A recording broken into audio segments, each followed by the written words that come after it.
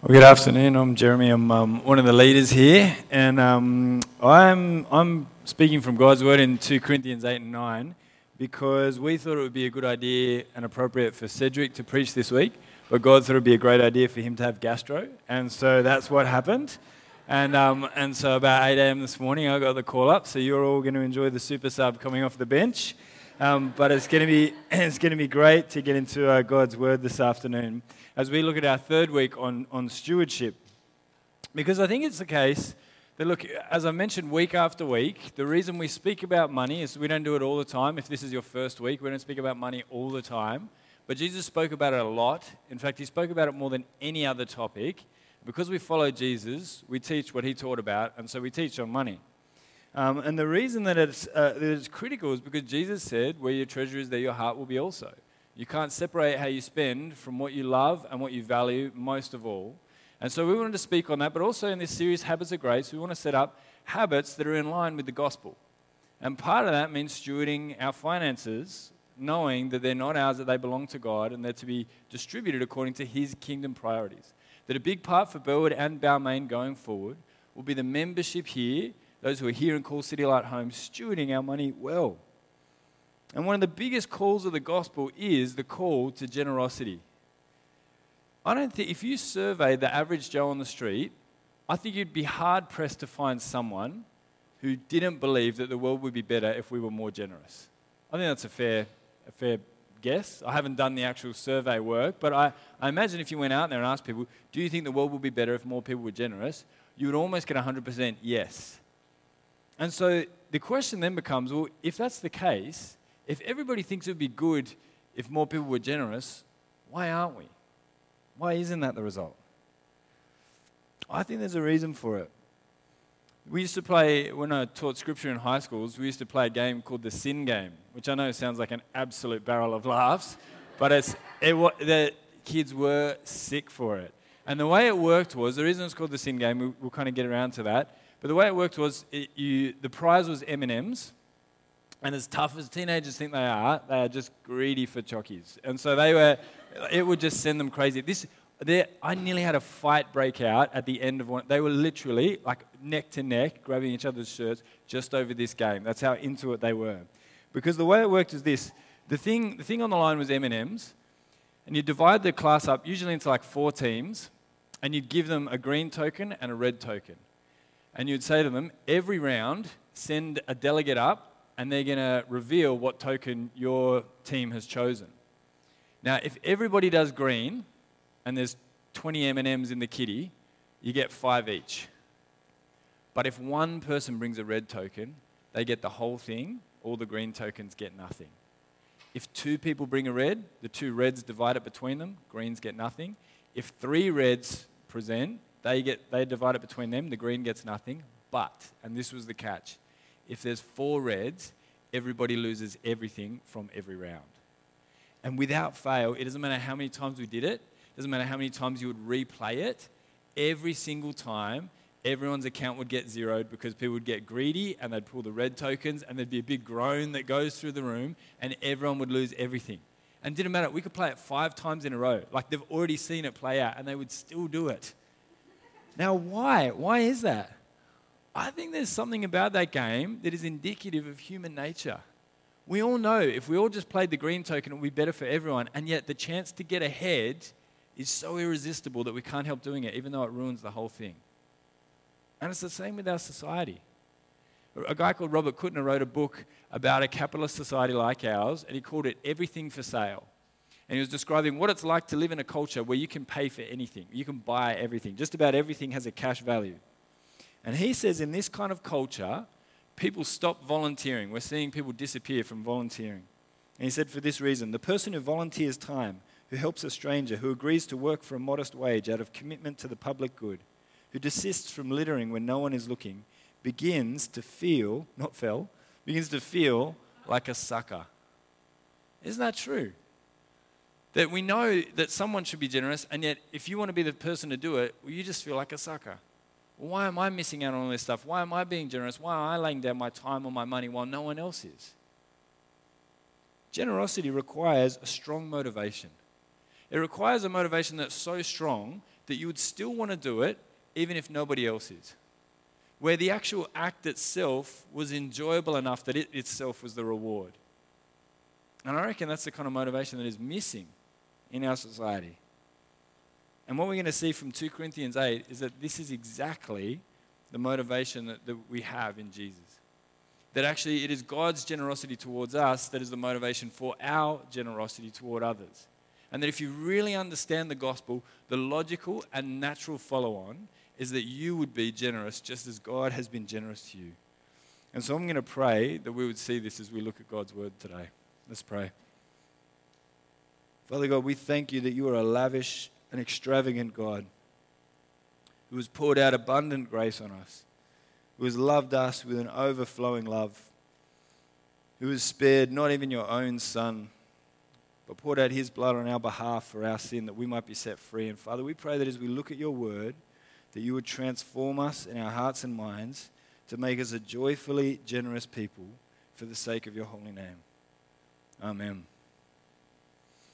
Well, the section that we're coming up to in 2 Corinthians has a prequel. In 1 Corinthians, a guy called Paul, who planted a church in Corinth, which is why it's called Corinthians, he is writing a letter to them in response to a letter that he's received. This church is a complete mess, right? It's a disaster. And so he is now writing to the church about a series of things that they've asked about to answer some of the issues that are going on. And one of the things that's come up is that they're going to take a collection for the church in Jerusalem, a financial contribution for the church in Jerusalem.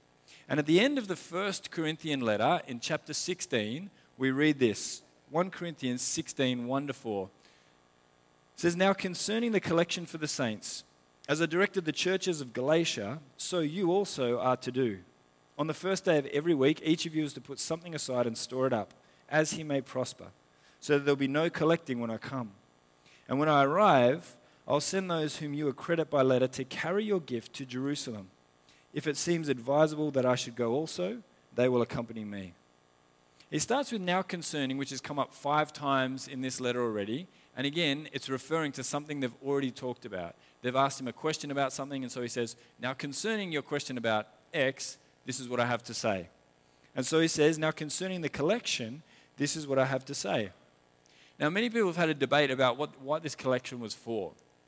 It's going to the church in Jerusalem, and it's to alleviate poverty there. And many have speculated as to why it is that there were so many poor. Some have kind of indicated that, well, look, as the gospel blew up in Jerusalem, it attracted many people and many who were very needy, and so there was just a need to provide for them.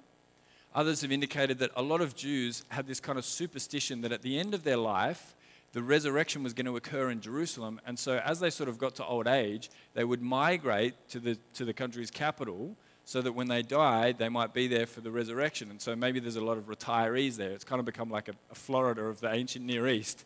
And so they're gonna find they've got a lot of people who are in need. But probably the most plausible is that there was a famine that hit in the 40s, in the actual, not the 1940s, obviously, the just 40s, when there was only just a 40s. And in AD 46, there was a drought that hit the eastern Mediterranean hard, and so the people were in need across the board. And so it's likely that the church was struggling under this, and that many who were financially well off were now not, and there was a massive need. And so Paul has written to all these other churches saying, hey, would you provide for their need? And so then he gives them a few principles as to why they're to do this. And the first thing he says to them, if you notice there, he says they're to give regularly. He says, look, I'm coming to Corinth, but just set aside some money every week at the beginning of the week so that I don't have to do a big collection when I get there. He says, do it on the first day of the week. Now, part of this was the Old Testament principle of first fruits, that to give to the Lord, to honor the Lord with your wealth, was to give out of your first fruits.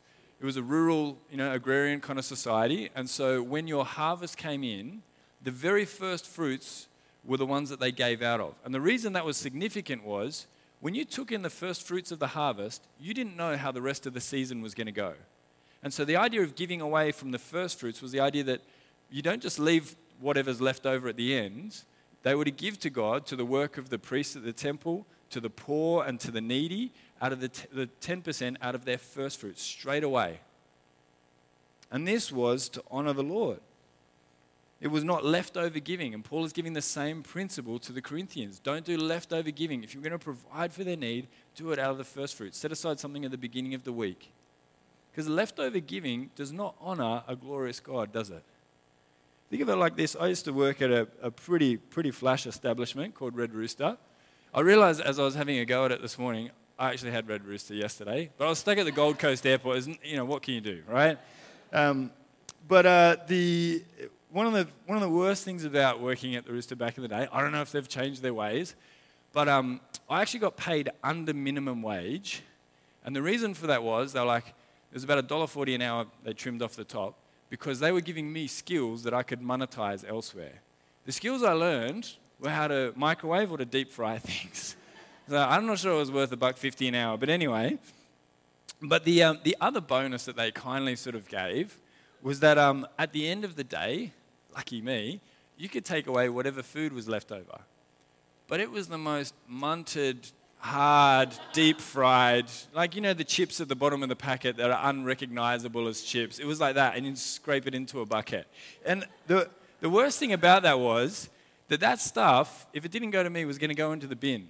So they were saying, here's a bin, but you're just about here. I can't say I felt valued as an employee by that perk. That's just leftovers. That's nothing. It's trash. God is saying the principle in the Bible all the way through, from the Old Testament through to Corinthians, is give out of the first fruits. A generous heart gives out of the first fruits, not what's left over, not after all, I've done all the things I want to kind of, there's a few scraps that I'll send over. No, first fruits. But the second principle, he says, is as you may prosper. So he says, set aside some money as you may prosper. That is, for some people, that Old Testament principle of 10% will be too low. They've got plenty of dispensable cash to pass around. And for others, that might be just about right. But he's saying, look, it depends on what God has given you. But think and pray through. Think about the principle of first fruits and then give generously. And so those are the principles that he gives them. But I don't think that sounds like a very compelling vision for generosity. Because when it comes time for them to give, Paul goes into the depths of the motivation for generosity. And in 2 Corinthians 8, we read his heart behind the whole thing. 2 Corinthians 8, 1-5 says this. It says, it'll come up on the screen for you. 2 Corinthians 8, 1-5. We want you to know, brothers, about the grace of God that has been given among the churches of Macedonia. For in a severe test of affliction, their abundance of joy and their extreme poverty have overflowed in a wealth of generosity on their part. For they gave according to their means, as I can testify, and beyond their means, of their own accord, begging us earnestly for the favor of taking part in the relief of the saints. And this not as we expected, but they gave themselves first to the Lord, and then by the will of God to us. So there's this famine going on in Jerusalem, and there's this church in Macedonia that Paul has planted, and they have no racial or familial connection with them. The only connection they have with them is that they are co-heirs in Jesus, that they are one blood in Christ. And what we see is that there is an outpouring of generosity despite several things that would be a reason not to be generous. And the first one is this. In 8:2, it says they were in a severe test of affliction. And that word in the Greek, thlipsis, or affliction, is most often connected with persecution. Beatings, imprisonments, having your stuff either trashed or stolen. This was severe affliction that they were facing. And we know that Paul, as he planted those churches in that area, was chased out from town to town in fear of his life. And so they are struggling. They're facing severe affliction. But more than that, they had extreme poverty. They were not wealthy for whatever reason. Either it was a very poor area, or it was that they lost all of this stuff because of the affliction and the persecution that they were facing. But either way, they didn't have much. So they were afflicted and they were poor. They had every reason not to be generous. I mean, think of how hard it would be in that situation to give away any extra money you had. As you think about your family and their future and the risks that they're facing day in and day out just for following Jesus, let alone the financial hardship that they're facing. And yet, they were generous. And not only that, they were extravagantly generous. Look at what Paul says in 2 Corinthians 8, 4-5. He says, for they gave according to their means, as I can testify, and beyond their means, of their own accord, begging us earnestly for the favor of taking part in the relief of the saints. These Christians are not just giving according to what they have, they're giving over and above it. And it's almost as though, it sounds as though Paul and maybe some of the other apostles working with him were saying to them, "Oh, are you sure about this?" And they were begging them for the opportunity to make provision for the poor over in Jerusalem. They're doing it voluntarily. They're doing it generously and exuberantly. It's their joy to do it. They're not being dragged through this. They're not having their arms bent. It's unheard of, isn't it? So we've seen so far that their giving is extraordinary because they were poor and they were afflicted. And not only that, but it was exceptional generosity. It was over the top. But what comes next is probably even more extraordinary. It says, "For in a severe test of affliction, their abundance of joy and extreme poverty have overflowed in a wealth of generosity on their part." When they did this, they didn't do it with gritted teeth or just kind of a smirk or a half smile or a quiet sense of self-righteousness, knowing that they're better than other people who aren't generous. It was with abundant joy, exuberant joy, a joy that was observable to people around them. It was their delight. I mean, look at how over the top this whole scenario is. Severe affliction, extreme poverty, but abundant joy and a wealth of generosity. I mean, that is extraordinary generosity, isn't it? That is unheard of. And why is all of this happening? Well, Paul tells us this is the reason for it. In 1 Corinthians 8, 7-8, he commends them again. "But as you excel in everything, in faith, in speech, in knowledge, in all earnestness, and in our love for you, see that you excel in this act of grace also. I say this not as a command," so he's not compelling the Corinthians either, "but to prove by the earnestness of others that your love also is genuine." And then in 1 Corinthians 8, 9, we get to the center of it. Look at what he says. "For you know," 1 Corinthians 8, 9. Can we grab that one up? That next one? There we go. All right. Corinthians 8, verse 9. "For you know the grace of our Lord Jesus Christ, that though he was rich, yet for your sake he became poor, so that you, by his poverty, might become rich." Paul is saying, if you get the gospel, if you understand who Jesus is, then this kind of giving, like from the Macedonians, is actually pretty logical. If you understand what really happened at the cross, then generosity is really a natural expression of what happened there. See, Paul is not saying that Jesus was a wealthy philanthropist who kind of came and gave cash away and made himself poor. What he's saying is that there was a spiritual reality to what happened on the cross. In 2 Corinthians 5:21, it says, "He made him who knew no sin to be sin on our behalf, so that in him we might become the righteousness of God." That Jesus was spiritually rich. He was innocent, beloved by God, God's only beloved Son, had done nothing wrong. The only person who has walked the earth in perfect love. Never deceived, never manipulated, never abused. He walked in perfect love. He had no debts to pay off spiritually, and yet he came to die and to pour out his blood for us who were spiritually poor, who had a debt that was too expensive for us to pay, who couldn't pay it off, not even with our life. And so he poured out his life that we might be set free to new life, that we might be made righteous. By his wealth, we who are poor are made rich. See, God has been lavishly generous to us. That's what Paul says. The reason this church are giving, even though they have every reason not to, is because they've understood the grace of our Lord Jesus Christ. They've understood the cross. And it makes sense. When you have been the recipient of extravagant generosity, it leads to more generosity, doesn't it? Generosity begets generosity, and tightness begets tightness. If you've ever been away on holidays in a share house with people, you'll know this principle. If you've gone away and it's a bunch of people from different families or friends or whatever it is, and you're sharing a place, the tone for the whole week gets set on the first day. Whoever kind of buys the first stuff, whether it's the first shopping or whatever, will set the tone for it. Either they'll come back and get the docket out and itemize it, and everyone's got to pay down to the last $1.50 what it is, or they'll do shopping and just say, people will say thank you, and they'll say, yeah, next time you get it. And if that happens, what tends to happen is the next people do that, and everyone kind of starts outdoing one another in generosity. It sets the tone for it. But if someone is being really miserly and scrounging and scabby and kind of eating other people's food, everyone starts to get more withdrawn and starts to guard their own a little bit more. Because generosity begets generosity and tightness begets tightness. The generosity of the gospel leads us to gospel generosity. God's generosity towards us leads us to generosity. As we get to enjoy what he enjoys, that is pouring himself out in generous grace. And that's why when Paul lands all of this in 2 Corinthians 9, he writes about the joy of being generous. In 2 Corinthians 9, 6 to 11, he says, the point is this: whoever sows sparingly will also reap sparingly, and whoever sows bountifully will reap bountifully.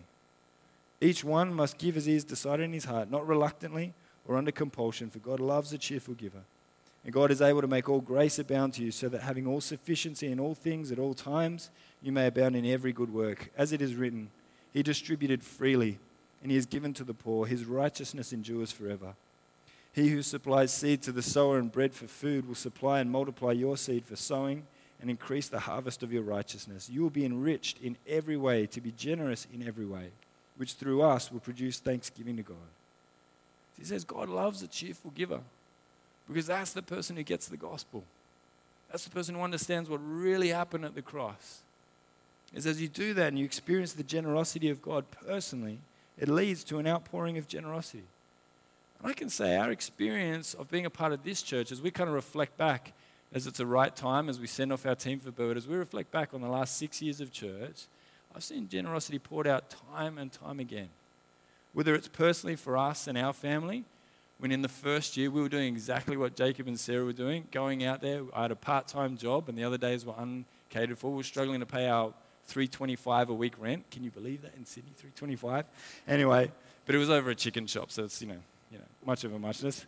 But just getting random acts of generosity at just the right time when we were in need and needed to pay bills, it was amazing. Being in groups where people who had very little personal connection were making provisions for others in the group, simply out of gospel generosity. People looking after other people's needs anonymously in this church, giving away to their needs and not wanting their name to be known because they want all glory to go to God, and it was just a joy to do it.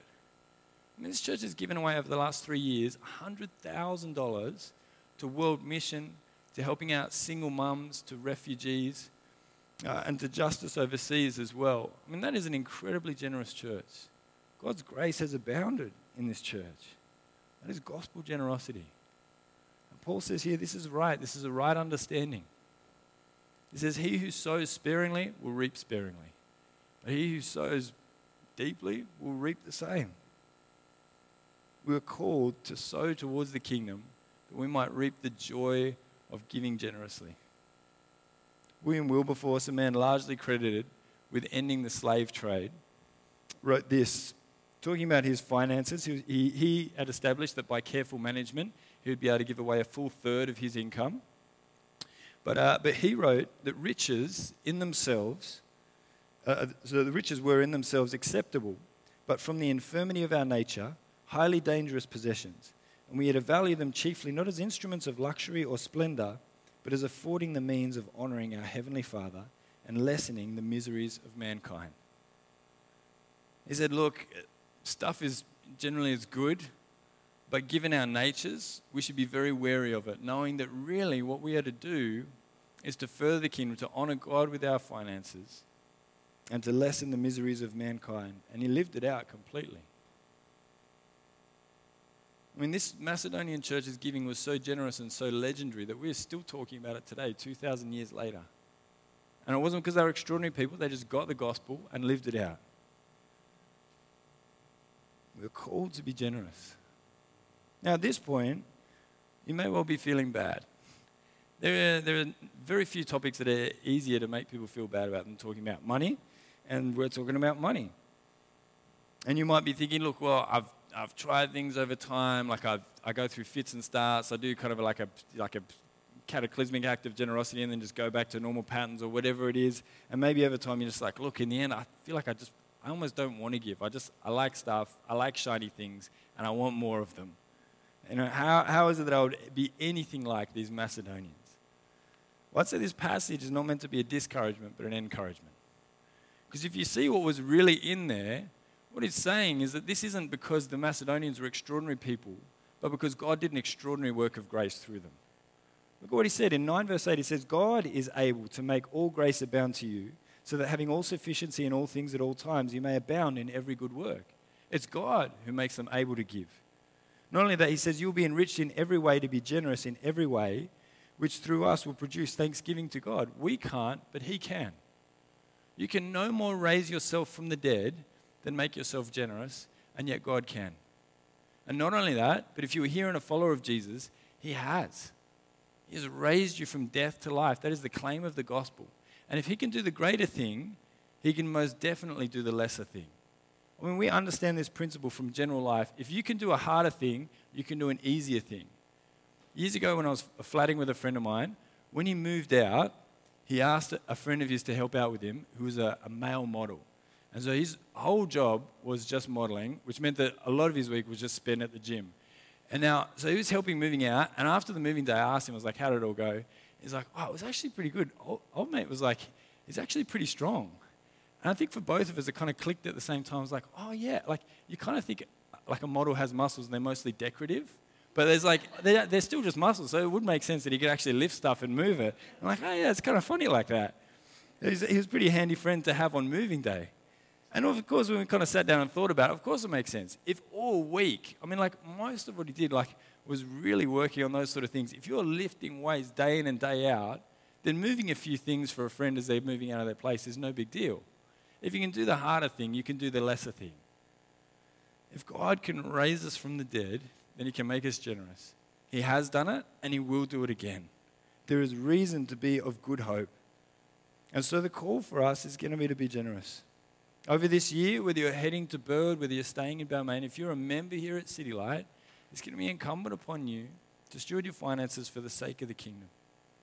And one of the ways that we're doing that is, as you probably know, if you've been with us for the last few weeks, we're collecting for something called the Onward Fund to help us kick on as we invest in developing new leaders, as we invest in helping out our little building here, as we invest in City Kids in the next generation, and as we invest in Burwood and the next steps going forward.